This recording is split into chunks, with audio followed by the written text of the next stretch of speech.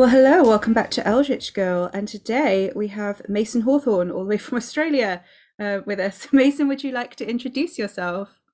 Sure. So my name is Mason Hawthorne. I studied creative writing at the University of Wollongong, and I've been published in Unspeakable, a queer gothic anthology, and Monsters We Forgot anthology, and a few podcasts. I mostly write horror, queer fiction, and gothic fiction, and I'm sharing some of that today. Yay! And you're reading an extract from Leadbitter House today, right? Yes, so it's Leadbitter House, which was in the collection Unspeakable, a queer gothic anthology. I'm excited. I love this story. Like, when you're ready, if you'd like to read it for us. All right, here we go. The dark under the mangroves is not absolute. Reflections, refractions of light from the water dazzle and gleam between the tangled roots in the drooping canopy. The whole dim thicket pulses and hums with insects, with the water lapping. Elijah sways on his feet, staring into the shadows, listening, his whole body bending towards it, while a hand curls over his stomach, his nails digging into his skin hard enough to leave marks, even through his t-shirt. The sarong tied around his waist is damp at the knee, dark splotches on the hand-dyed fabric, and as he steps forward, it slaps against his leg, clammy, and he twitches and glances down at himself. At the tangle of white roots and torn foliage at his feet, at his fingers black with soil and clawing at his belly. Elijah shakes himself. The sun is hot on his shoulders and the top of his head, and when he glances across the property and over the jetty between the dark clouds of the casuarinas, the river is bright as magnesium. And after a moment, Elijah blinks and the river's negative is imprinted over the garden as he turns away. Everything smells herbaceous, green and wet, though it hasn't rained for, months probably. And the paddock over the fence is all brown grass and thorny weeds, the horses there forlorn and seemingly abandoned.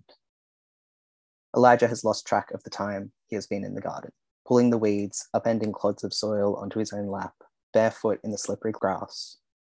Nor can he remember what it was that caught his attention in the mangroves, what it was he heard or saw, or his efforts with the weeds are ineffectual. He could keep going until sunset and hardly make a dent. The whole garden is overrun, overgrown. A shadow falls across Elijah, and he turns. Behind him is a weathered man, shy of 6 feet, with curling white hair that falls to his shoulders, and a great white beard stained nicotine yellow around his mouth. His skin is raw and broken, sunspots and cracks and spidery veins cross his cheeks, and his nose glows red. There's a boil under his left eye, inflamed and fit to burst. Are you Mr. Davies, right? Are you the gardener? The man has a coiled green hose in his arms and he scowls. Groundskeeper. Oh. Elijah's hands curl and uncurl, twisting the hem of his shirt until fabric strains and his knuckles creak. But you do look after the gardens, yeah? Davy's expression doesn't change. He scowls, nods once, and lifts the gnarled hand to scratch at his cheek. A drop of blood wells from the boil, but if it hurts, he doesn't react to it. At this garden, I mean, those tomatoes are going crazy, but everything else, there are so many weeds, and the zucchinis are all rotten, they're mush. Elijah is out of breath. His heart thuds so hard his pulse flutters in his throat. His knuckles are white. I take care of it. Davy scratches again, and this time his ragged nail catches the skin, and the boil splits. Something green sprouts out of the hole in his face, and blood drips all the way down to his beard. The green thing unfurls, standing up out of the hole in his cheek. What? What does that mean? Elijah's voice pitches high and strained, and he gestures to the overgrown garden beds, the weeds and the thorns. This doesn't look taken care of. I don't want to tell you how to do your job, but this isn't taken care of. I work for the house, Davy spits. He picks at the thing growing out of his face and pulls it free, and out comes long and greenish white, and the crater in his cheek is a pit of blood. Elijah gapes at Davies wordlessly, then skirts around him and backs toward the kitchen porch. Davies watches him the whole way until the door is shut between them. Fuck, Elijah says to the stillness of the kitchen. What the fuck? He drifts through the house, feeling the hardwood floor and then the whole carpet under his bare feet.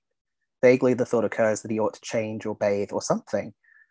But then he's in the sitting room, where he has begun to work at clearing the mantle. He's been doing a half-assed Marie Kondo. The stuff is sorted into 3 piles to chuck and 2 donate. And so far, the keep pile has a single small figurine of a bird. In the morning, he'd gotten into a kind of rhythm, clearing out the junk and making some small progress in claiming the house for himself.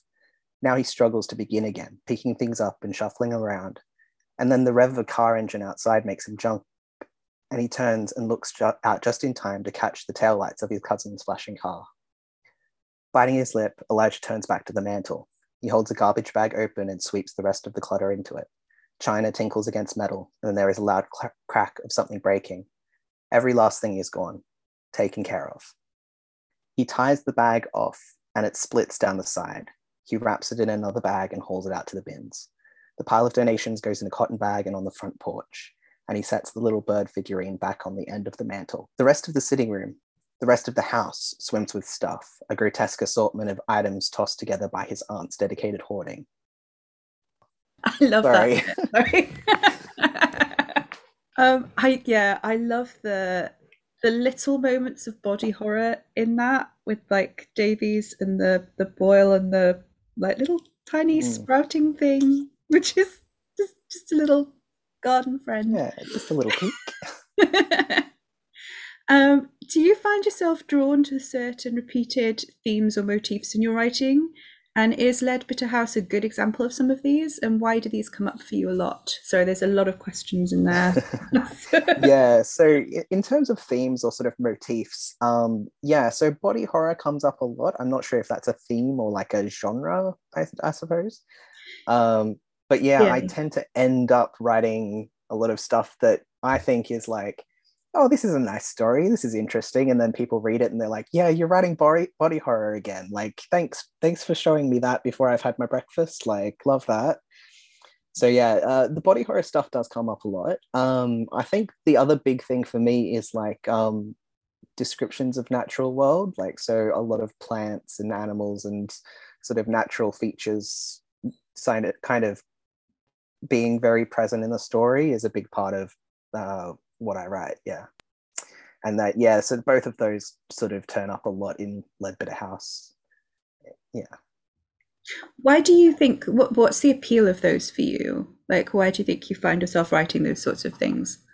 Well, the body horror, I think, is kind of like, I never really think of it as body horror until I've written it. And then I'm like, oh yeah, like, doing a little bit of surgery on yourself is probably body horror. I'll put that in the list. So it's just kind of like I don't set out thinking like I'm going to write some body horror. I sort of start off and I'm like, here's an interesting idea. What if you were doing, this thing, and then you sort of go down the garden path a bit, and then it ends up with like, yeah, you're going to have like a boil that has a plant growing out of it. That's the perfect image for this moment. So yeah, it's just kind of like, I don't know, sort of permeability of the body into like what else is happening in the story is kind of the way I get there. Yeah.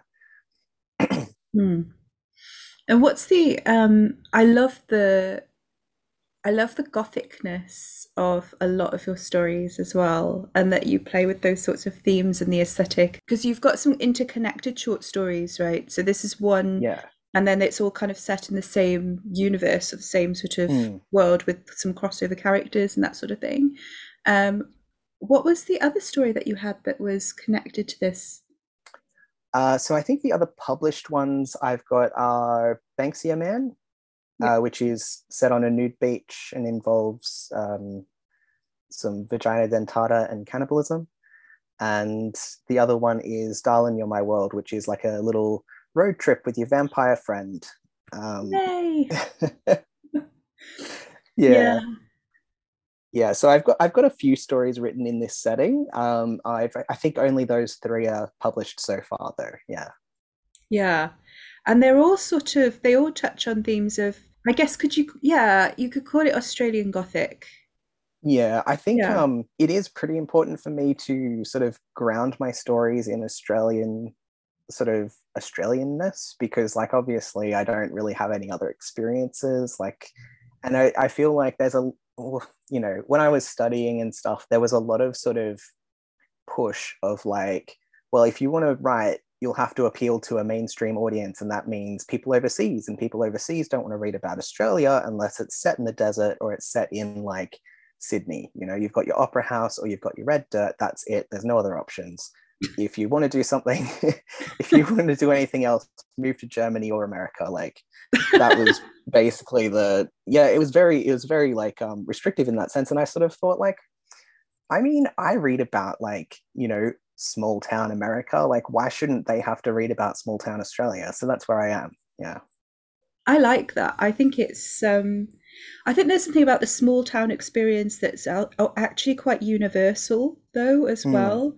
I think if you do come from a small town, you see that mentality, even though it's embedded in a different kind of culture, you still see that how that works and how people mm, work within it. I think there's something universal about that that appeals to different, you can appeal to a wider audience in that way, but also it's like, oh, this is interesting. There are cultural differences that I'm kind of able to pick up on in the context of the story, and it's like this is actually really interesting. So I think it's more of a hook as mm. a, you know, like if you want to learn about different things. But there's also like other influences on your work as well. So what particular things influenced you with this story, but then in your work in general? This story, it's been a while since I wrote it. um, this story, I think I had just read The Picnic at Hanging Rock, which is sort of a classic Australian Gothic sort of short novel. Yeah. Um, and I think I had not long since had my top surgery. And so I was kind of like writing this character who was kind of like not not like sort of immediately post hospital, but sort of still in recovery, and then having had like a big life change kind of thing. And so that's kind of where I came from with for Elijah as a character. And sort of I at the time I think it was like when The Haunting of Hill House had just come out, and so I'd Yeah. watched that. I think I'd watched that, and I'd also read the novel, the novella. I can't remember. It's like a short novel as well. So I'd Yeah. read Picnic at Hanging Rock and Haunting of Hill House, and I kind of was like, yeah, what if you did have like a weird house that, you know, sort of a relative had left you? And so yeah, so this kind of became like, you know, he's had this aunt who, you know, it's not explicitly said in the story, but I think the aunt was probably the only person in his life who was, or in his family life, who was accepting of what he was doing and where he was going. And so then she's passed away, and the rest of the family is kind of like, wait, why does he get the house? That's not fair. So there's like this sort of antagonism from her actual children who she had not gotten along with. So it was kind of the two sort of outcasts of the family had sort of, you know, bonded and been quite friendly together. And then she'd remarried, inherited a house from her late husband, and then passed it on to him. And the rest of the family went, well, we were going to get that. That's ours. Which didn't work out for them. Yeah. Yeah, it's a really good story. I was wondering what in general is the appeal for you in terms of the gothic mode and how you choose to use that in your work. So I think like it kind of just is sort of second nature when I'm writing. Mm. I always like, ever since I was a little kid, I was always reading horror. Like I think I read like sort of my mom's whole like Stephen King collection when I was 12, and I was on school holidays one year, and I was like, oh, I found all these new books in the cupboard here. Let me just take those down. And I just read them one after the other, sort of lying on the spare bedroom. And like so, and like I, you know, when I was a kid, I used to be able to creep, like my bedroom kind of looked directly through into the living room. So when we were put to bed and my parents were watching movies, I could peek out. And I think the first time I saw like Alien was peeking out through my bedroom door when I was supposed to be in bed, and like probably far too young, but I liked it, you Mhm. know. So I've always been into sort of like horror and creepy things and sort of dark fiction and stuff. And when I'm writing, it's just kind of like it just goes that way without really sort of trying. So yeah, and it's kind of like I didn't really consciously set out to be writing Gothic fiction, but it just kind of really fits the way that I think when I'm writing. Yeah, that makes sense to me. I think it's just you sort of find that's part of your voice, don't you? I think Mm, like it's just something that makes a lot of sense to write, and it's just like, oh, yeah. okay. Yeah, Like, like I'm my current project, I'm working on a novella at the moment, and I didn't. So I've got a writing group that I like share work with, and we critique each other's work. And I sent them the first part of this current novella I'm working on, and I hadn't said anything about it. I was in a rush. I just sort of sent the email. Here's my piece for this week, and it's just sort of this section of like a guy sitting in a garden peeling an orange, and they were like, "This is going to be really scary, isn't it?" I was like, "Oh well, yeah, but how did you tell?" And they were like, "Well, you didn't use any scary words, and you didn't say anything explicitly was happening, but there was a sense of dread in the garden." And I was like, "Good, that's working well." I love that. I like the little atmospheric moments where you're like, Mm, oh crap. yeah, I think that's my favorite part, honestly, is just like I want to be able to describe a garden and say nothing overtly, but just by reading about like the flowers or whatever, you go, "Oh shit, something bad's gonna happen." Yeah. Yeah. You like gardens a lot though. You write Mm, about I like know. the natural world is like a big thing for you, isn't it? Like, Yeah.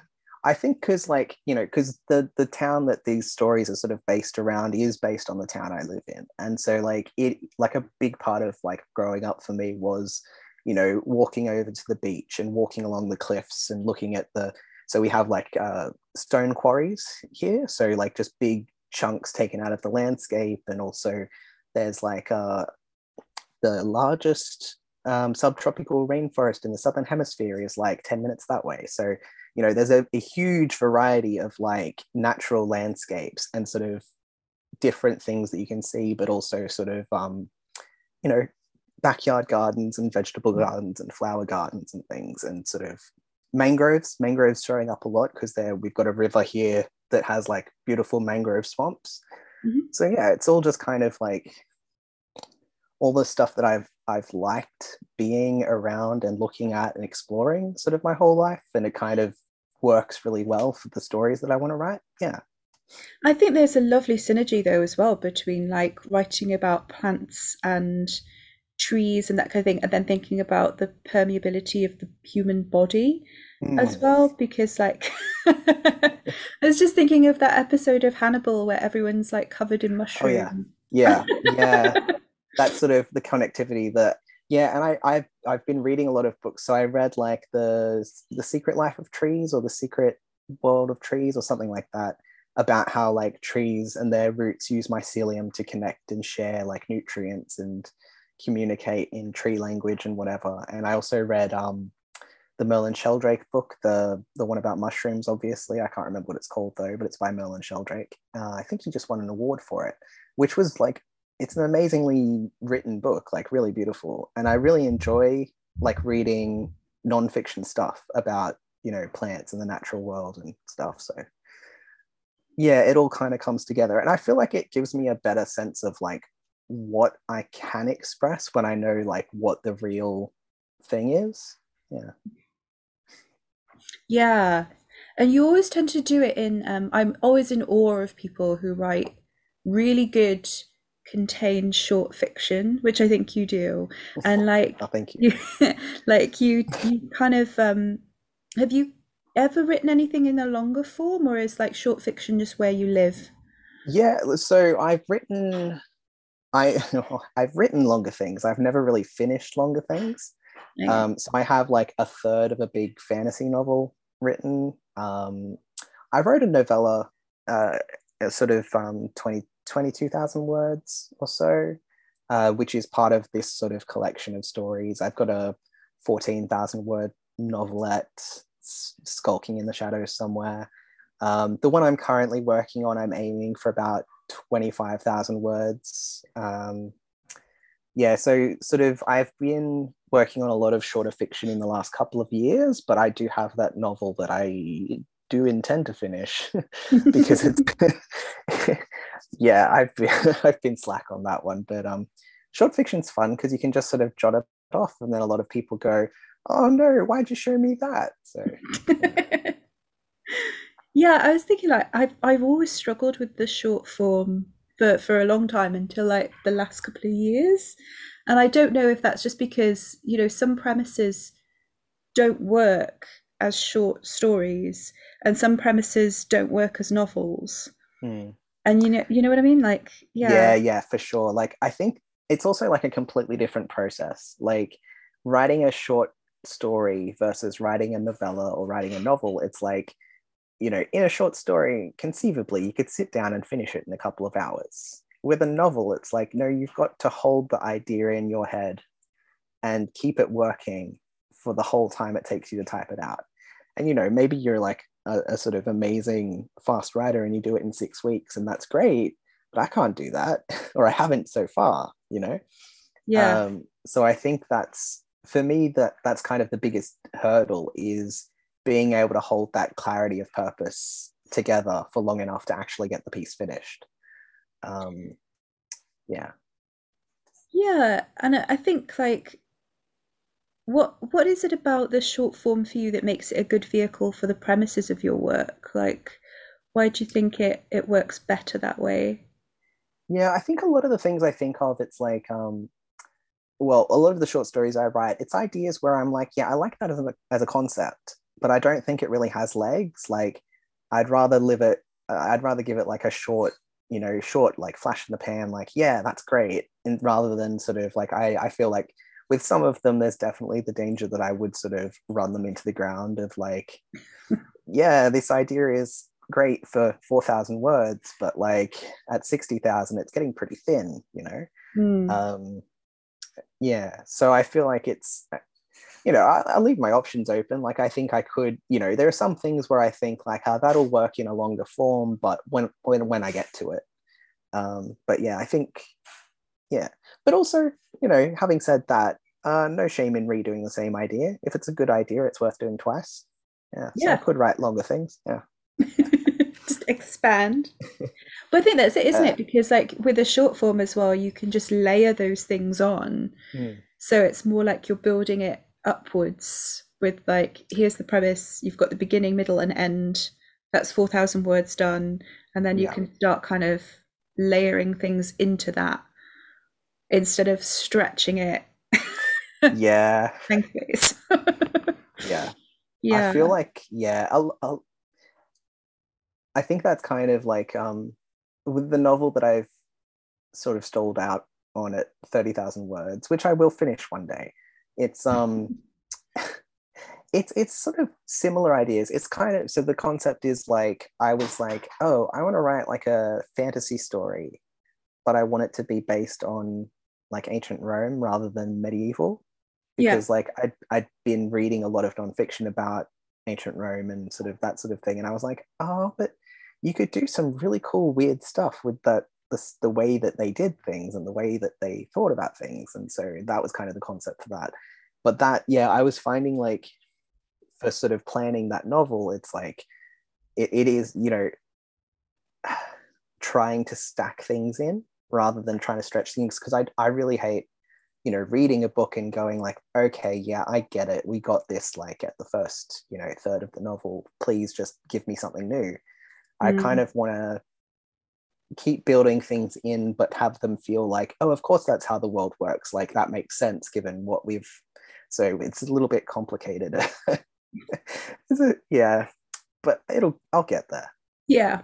I'm excited. I've actually got like 3 books about Carthage and Hannibal sitting over there, like, because Oh, I kind of got into a Punic War phase. Yeah, yeah. It's I brilliant. find it really interesting the way that like Roman religion becomes sort of a mechanism of state control, like Yeah. that whole thing of like, no, you have to do it our way because that's how we keep the state like actualized. Yeah, it's Yeah. really creepy, but also like very interesting. Yeah. Yeah. um, sorry. Back to gothicness. Yeah. um, So yeah, so in your short stories, like we said, they're kind of you've got some interlinking ones, and I'm wondering like what the difference is between, so for example, instead of doing like a series of novels in which you kind of follow these arcs through, and in a novel you can have like B plots and all sorts of things, and so it's, this linear story. With short stories, how do you handle arcs in interlinking ones? Um, yeah, so with my short stories, I generally try to have everyone should be able to be read on its own. I think I have one or two, I think only one actually in the lot that I've written so far, which depends on having read the previous like 3 or 4 stories that it's related to. So like overall, I would like to have the sort of arc that's going through the multiple short stories be completely optional. Um, it's just that one story really where it really needs the other ones to prop it up, so it makes sense. Um, and I think it works in the context of like producing like a coherent like collection based on a single setting and using the same characters. I think it works for that. It's not something that I think is sort of the approach that I want to be taking all the time. Like I feel like that's kind of a one-off where I kind of thought, oh yeah, the reason that happened was because so I'd written the story about I'd written the story called Junkyard Dog, which is about some boys who come across a vampire and it all goes pretty horribly. And I'd written a story about a baby Minotaur who's been Yeah. raised on a farm in isolation. And at the end of the Minotaur one, I was thinking like, oh, it'd be cool for the vampire boys to show up and like befriend him. And then that didn't fit. Like a lot of these things where it's like part of the interconnecting stuff, it's like I had the thought early on of like, oh, it'd be cool if these people showed up here, like in the background. And then it just ends up for not for whatever reason not working. But because I like the idea of it so much, I'm like, I could write that a story for its of its own, you know? And sort of it's kind of kicking the can down the road and like bringing more stories into it, because it just didn't fit into what I wrote to start with. But yeah, so like Leadbitter House kind of has one of those as well. So originally, there's a character for the other novella that I wrote. So the other novella I wrote in the collection is Outside Angels, which is about a reverse werewolf. Um, and Yeah. the reverse werewolf was supposed to be a character in Leadbitter House, but I sort of got to the end of Leadbitter House and was like, oh, there's really no room for this here. It's just not going to work. I'll just cut that and do something else with it later, and that turned into Outside Angels. Yeah. That's So cool. Yeah. Do you yeah. do you plan on expanding the world that you introduced in Leadbitter House a little bit further with I mean how many, so you've got three stories now Yeah, three that are published published. so far. Yeah. So I've got um I've got sort of two novellas, a handful of short stories, and the novella that I'm working on currently are all kind of set in the same um, world. I'm I'm hopeful of like publishing the collection altogether, but if it comes back from the submissions I've sent it on and isn't there's no takers, I'm probably going to start trying to publish more of the short stories individually and then try again later for the collection. Yeah. Yeah, I do so like that eventually. collection. Yeah. Yeah. Yeah. It's eventually. It's all like there's no I don't have a time limit. Yeah. Is there anything that you would like to plug or like to mention while you're here? Um at the moment, not really. I think 2021's just been a bit of a slow year for me in terms of publishing. I just mainly because I haven't been sending stuff out. Like that's the big problem. That would be why. That's yeah, that's why it's so slow. I would say check out if you haven't read it, check out Unspeakable Queer Gothic anthology because that has some great stories in it, even aside from mine. Um, yeah, there's a lot of like really cool stories in that. So if you haven't read it, check it out. And also, like, you've got a talk with the Romancing the Gothic. I Oh, think you did. yeah. So I did a talk with Romancing the Gothic. Yeah, no. So I wrote my honors thesis about the Hannibal Lecter novels, doing structure and characterization in the Hannibal Lecter novels, which was fun. And then I wrote a paper about gender specifically, which was also fun. Yeah. And then I did it for Romancing the Gothic, which was great.